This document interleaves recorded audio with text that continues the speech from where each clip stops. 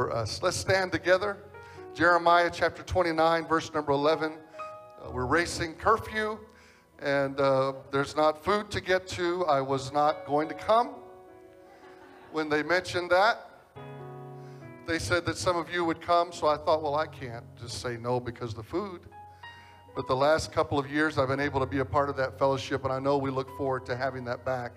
I think God's going to help us. I'm using a verse that is probably one of the most popular verses. I can't remember ever preaching and using this verse as a text. I've certainly quoted it, referenced it.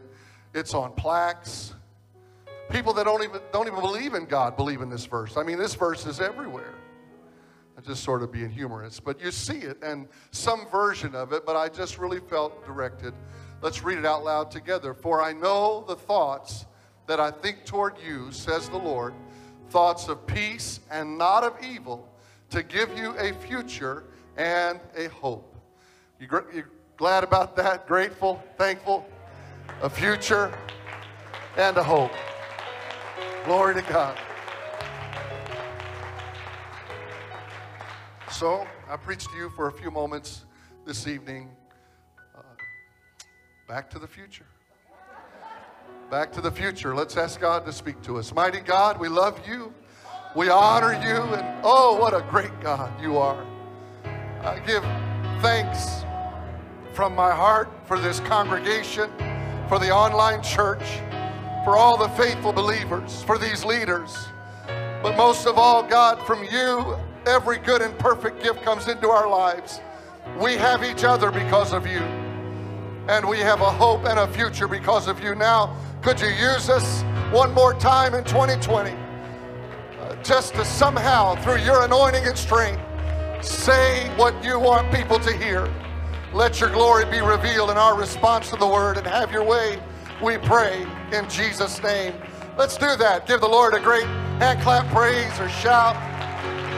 Glory to God, glory to God, glory to God.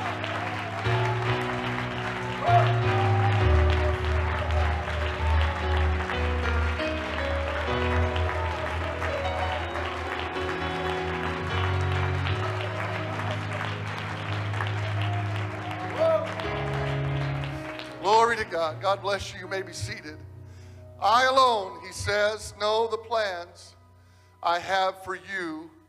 Plans to bring you prosperity and not disaster. Plans to bring about the future you hope for. And in reading that verse again, that verse that all of us have read, it just came back to me. God wants all of us to have hope for the future. Amen. He really wants all of us to have hope for the future. I don't know how you've responded to the things that have gone on in your life in recent weeks and months. I will tell you this, though. If you had any doubt that the Lord loves you, Calvary, of course, all the mercy and all the miracles, but the fact that you're here right now is just a demonstration he loves you. The devil is a liar. Jesus loves you. Amen, amen. He loves you. And so I believe it when I say he wants us to have hope for the future. And not hope that's just because of what we can do and what we can be, but hope because it is anchored in Jesus Christ. We have seen how faithful and how merciful our God is. We've sung about it tonight, how good he is to us. And he just has a way of proving his love over and over and over. And so we understand by just experience and certainly from the Word of God, you can trust him. Amen. Amen. You can trust him. His motives are never under question. Amen. His motives are never under question. And we may at times have no way of really processing even his methods, but his motives are never under question. So we put our hope in Jesus Christ. And in considering these things, I just thought there's got to be a pathway, no matter what's happening, that takes us back to the future. Maybe for some we can say, I feel like just what I've gone through has sort of put me a little bit off of what I felt like was the destination God had for me. I haven't stopped serving him, haven't stopped seeking him, but it just seems like a lot of what's been happening hasn't felt like the future. how do we get back to the future? And so just a few things that occur to me through the Word of God. Number one, I think you get back to the future by trusting Him more. You get back to the future by trusting Him more. The psalmist said that they might set their hope in God and not forget the works of God, but keep His commandments. In one place, the psalmist says, Sovereign Lord, I put my hope in you. I have trusted you since I was young. I have relied on you all of my life.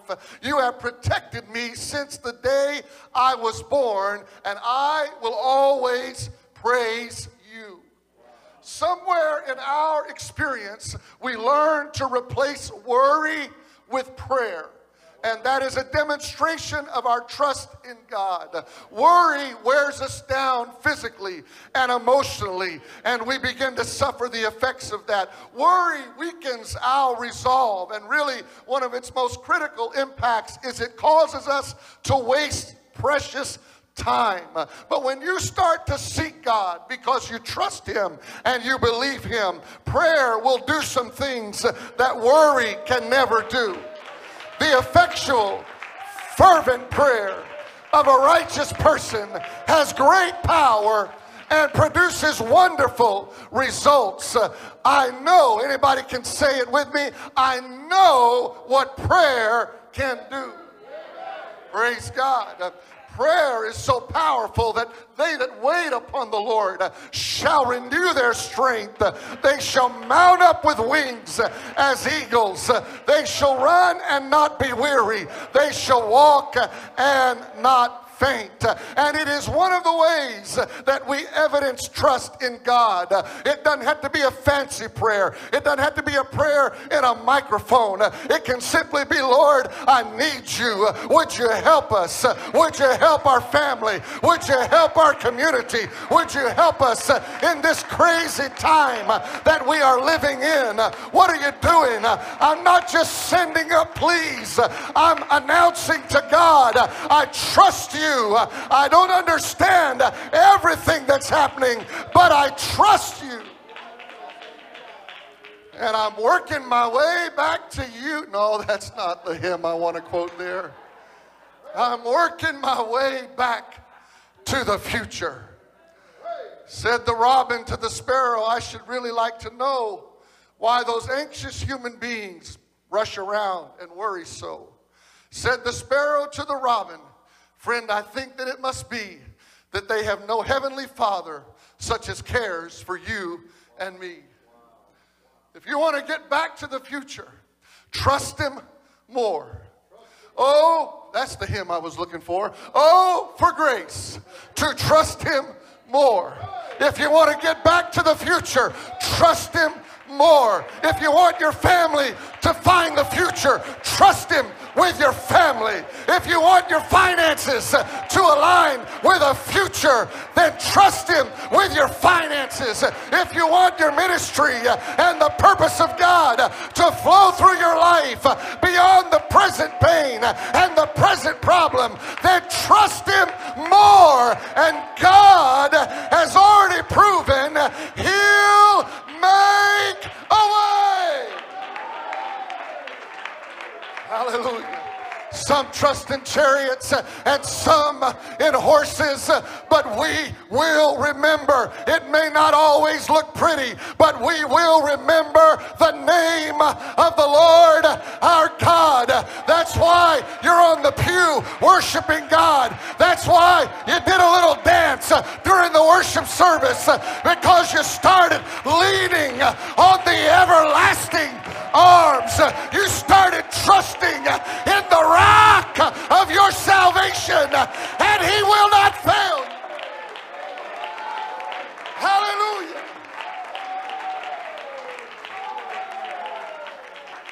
Hallelujah. And you know, the Wallaces know. You prayed for them. We prayed for them. I had a senior saint has about an 85% accuracy rate on prophecies that she proclaims. That's not bad. She came to me after they were with us and said, I just feel like they're leaving soon. Well, soon came soon. And that's okay. I'm not downgrading or even trying to somehow demean that person's faith. I think that was just one more voice that raised a prayer to heaven and said, God will make a way. Don't know how he'll do it. Don't even know when. But if they'll believe, we'll believe. And we don't have to stop with just getting on site. We can carry that forward and say the future involves revival. The future involves training hundreds that reach thousands and that transform a continent. Why? We're not trusting in man. We're trusting in God. Have faith in God. Amen.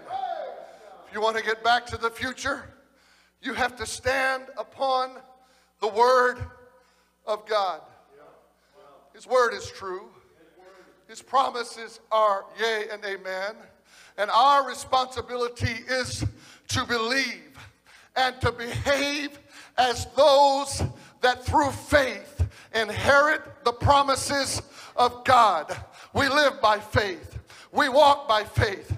We act in faith. We pray the prayer of faith. And we operate with a bold faith that says, my God shall supply all my need according to his riches in glory.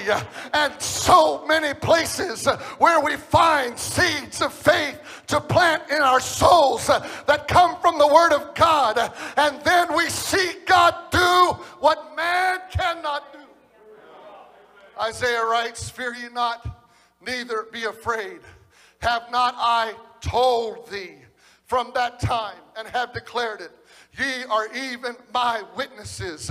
Is there a God beside me? Yea, there is no God. I know not any. That word afraid describes being paralyzed with fear. And so we reject that feeling that wants to shut us down and cause us to stall out. And we reach for faith, standing on the Word of God. Lord, I can't do it by myself, but I'm not going to stop reaching for your promises.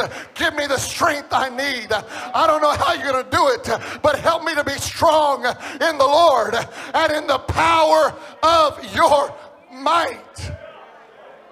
In Isaiah 41, he says, fear not, for I am with you. Be not dismayed, for I am your God. I will strengthen you. Yes, I will help you. I will uphold you with my righteous right hand.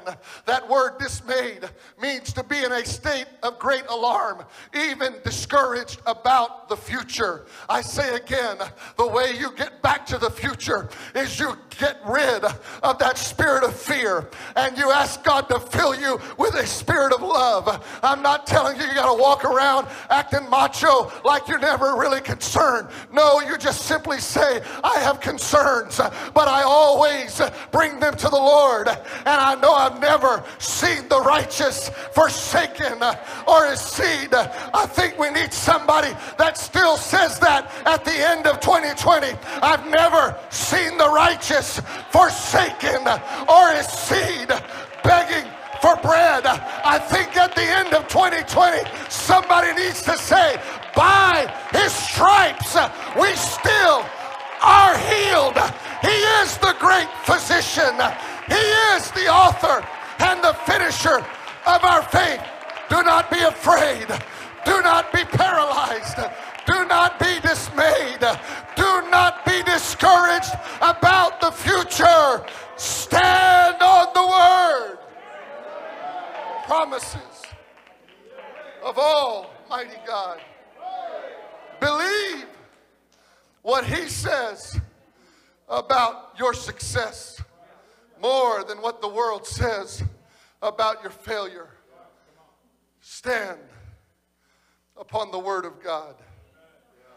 So in Micah chapter 4, I don't know if they have it from the New Living, but I'll read it from the New Living. It says, now many nations have gathered against you. Oh, they have it right there. Look at that. Smooth. And they have said, let her be desecrated. Let us see the destruction of Jerusalem. Now, verse 12 is the one you ought to circle. Maybe highlight. If you don't like doing that, grab your journal and write it in big block letters that it takes 2.5 pages for just a few sentences. But they, everybody say, but they. Those that are negative, those that have already accused you, those that have already maligned you, those that have told you that you don't have any clue what you're doing, you're living in a dream world, you don't have any sense of what it takes to make it in life in the present generation, you tell them, or at least remind yourself, they do not know the Lord's thoughts or understand his plan. These nations, if you want to say these people, my detractors, my accusers, they don't know that he is gathering them together to be beaten and trampled like sheaves of grain on a threshing floor. Now, we're not out to see anybody hurt. But we're not here to walk in condemnation or fear or letting the enemy threaten us every day that we make a mistake. No, a just man, he may fall 7 times, but he gets up again. And when he gets up, he has a right to say, you just don't know the plans that God has for me. That's why your testimony is so powerful, because when you could get distressed and depressed, something begins to roll in your spirit. You just don't know the plans he has for me. That's why you labor and just stay patient, because in your spirit you believe the word of God and you just don't know the plans he has for me. That's why Esther can say, if I perish, let me perish, but I'm going to do the will of God. I just want his future.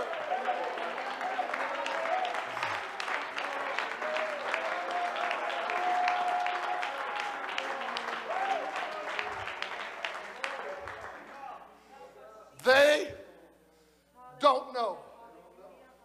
Be steadfast, unmovable, always abounding, because they don't know. And if you told them, they wouldn't understand. Keep coming to prayer meeting. Keep coming to worship. Keep receiving training for ministry. No matter how equipped or seemingly unqualified people think you are, it just so happens they don't know.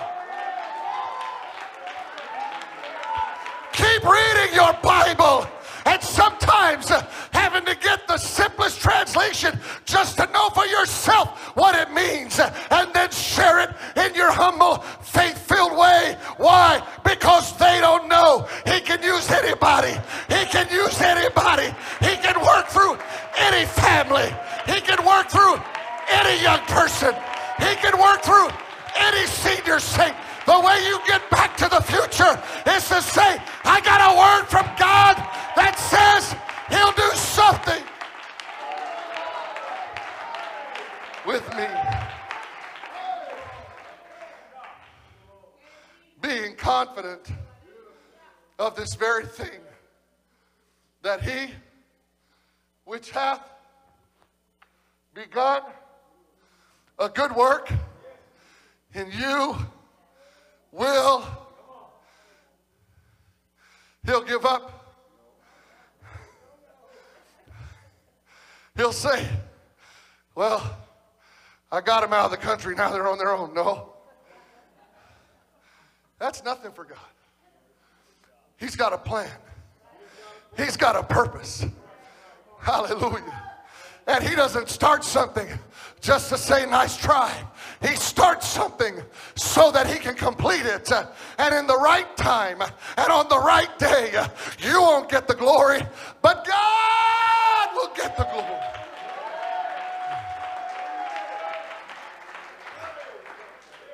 If you want to get back to the future, you have to learn from the past, but you cannot live in the past. If you want to get back to the future, you have to learn from the past, but you cannot live in the past. Brethren, I do not count myself to have apprehended, but one thing I do, forgetting those things which are behind and reaching forward to those things which are ahead, I press toward the mark, the goal for the prize of the upward call of God in Christ Jesus. Learn, remember, apply, but don't stay there. And I love that he says, forgetting the things, not the lessons. The experiences taught us new things. We're doing things differently than we've ever done. We've learned some things. We're learning right now, and we're pressing towards more of God's purpose in our lives. So learn the lessons. Apply what you learn. Remember continually what you learned through your hurt, through your disappointment, through your sickness, through the hospitalization, through whatever you go through. Thank God that he can do it in such a way that no hurt, no pain, no loss, no grief is ever wasted. Learn from it, but don't live there. Don't live there in bitterness. Don't live there in frustration. Don't live there in anger. Don't live there accusing God that he messed up and ruined what you thought was a plan. I'm learning about the Lord. It didn't start that verse that we began with. I know the plans you have for you.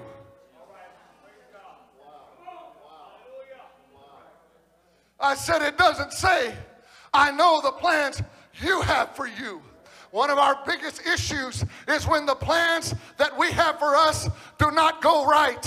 We don't know what to do, but I believe that's when God says, I'm so glad we're finally getting you over your plan. Anybody been there? Anybody live long enough to say, oh, thank you, Jesus, thank you, Jesus, thank you, Jesus. You did not answer the prayer that I prayed the way that I wanted to pray. I wept, I cried, I fasted, but I was wrong. I didn't know what was best for me.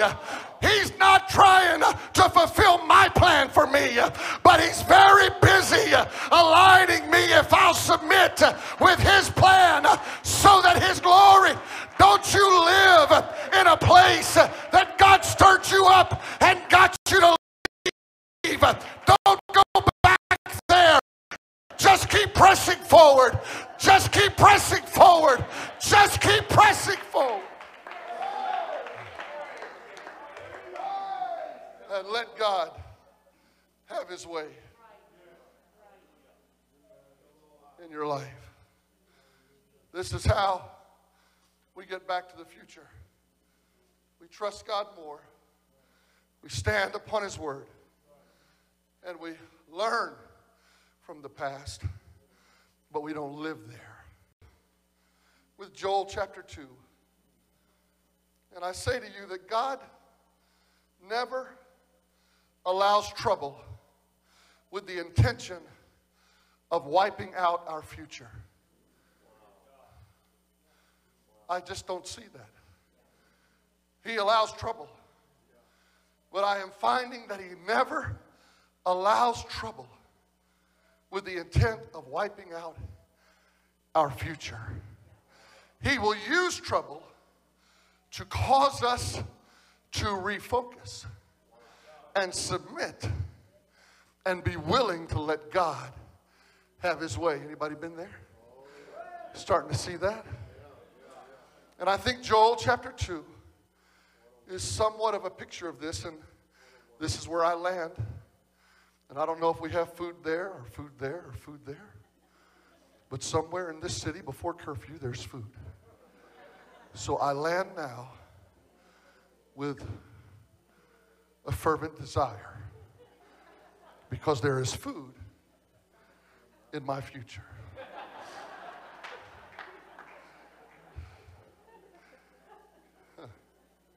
So we're going to walk through Joel chapter 2, and we're going to finish.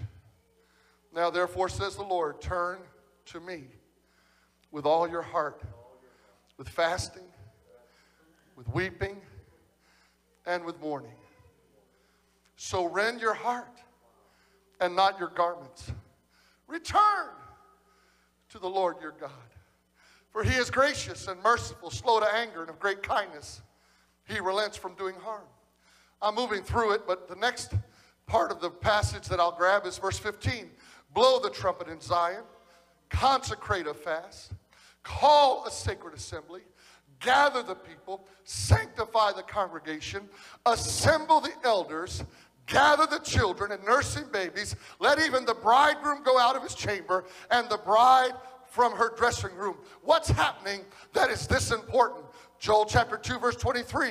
Be glad then, you children of Zion, and rejoice in the Lord your God, for he has given you the former rain faithfully, and he will cause the rain to come down for you, the former rain and the latter rain in the first month. The threshing floors shall be full of wheat, and the vats shall overflow with new wine and oil. So I will restore to you the years that the swarming locust has eaten, the crawling locust, the consuming locust, and the chewing locust, my great army which I sent among you. We could blame the devil, but God just said, hey, that's not the devil, that's me.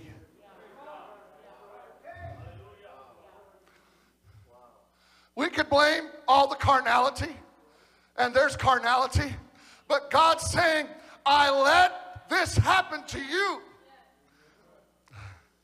But I didn't let this happen to you to destroy your future.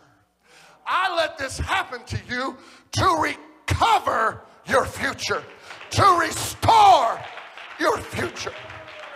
I'm not a farmer, but I do know what those locusts were doing. They were not destroying the present.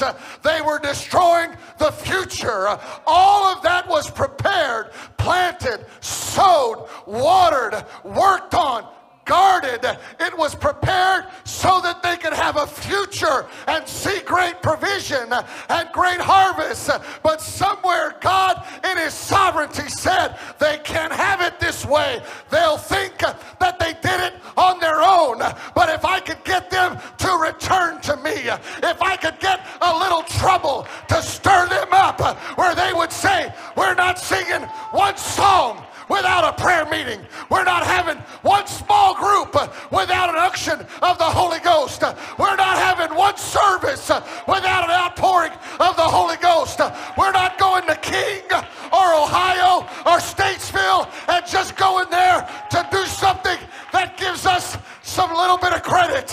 But we have got to get where we have a move of God.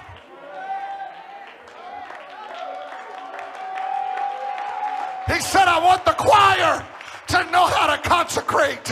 I want the small group leaders to know how to consecrate. I want the missionary and the pastors to know how to consecrate. And if I could get them to consecrate, I'm going to restore a future that they could never have on their own. You get back to the future by coming to the Lord and humbling yourself and saying, Lord, I'm not mad at you because of the trouble. I'm back because of the trouble.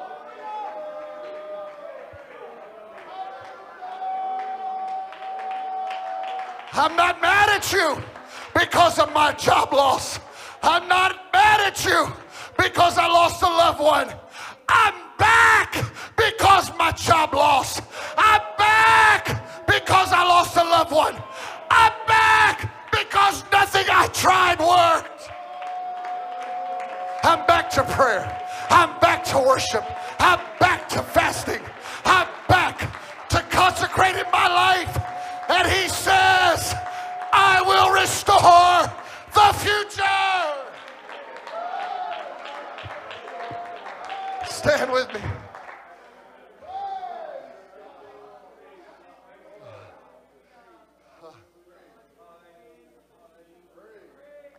So, I got something that should not come as a surprise. Okay. I don't think the trouble's going to end. I actually don't think it'll ever end now until the rapture. It won't look the same. It'll be different kinds of trouble. But the difference in the 2021 church, that it took a little while for the 2020 church to know, is when the trouble comes, we don't stop going to church now.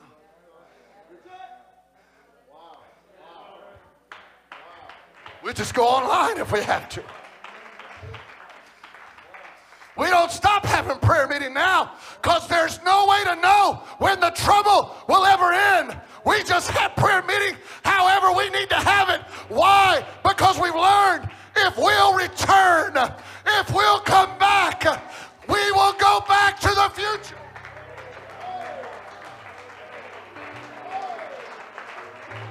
Hallelujah. So somehow, in March, I don't know, it's human nature, I don't know what it is.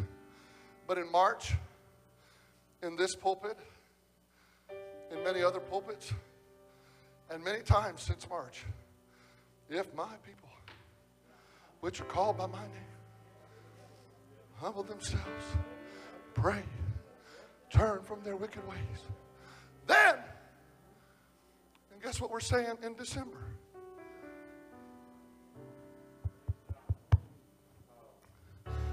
Somebody probably got up in the last few days. Somebody innocently, just trying to honor God. Or maybe that was the only verse they know. But somebody got up. Somebody in our congregation did it. And said, if my people, which are called by my name, shall humble themselves and pray and turn from their wicked way, then will I hear from heaven and will heal their land. And it occurred to me when I heard it in December, the way I heard it in March, and all through, that there's no graduating from if my people, which are called by my name. There's no new normal where you can get past if my people.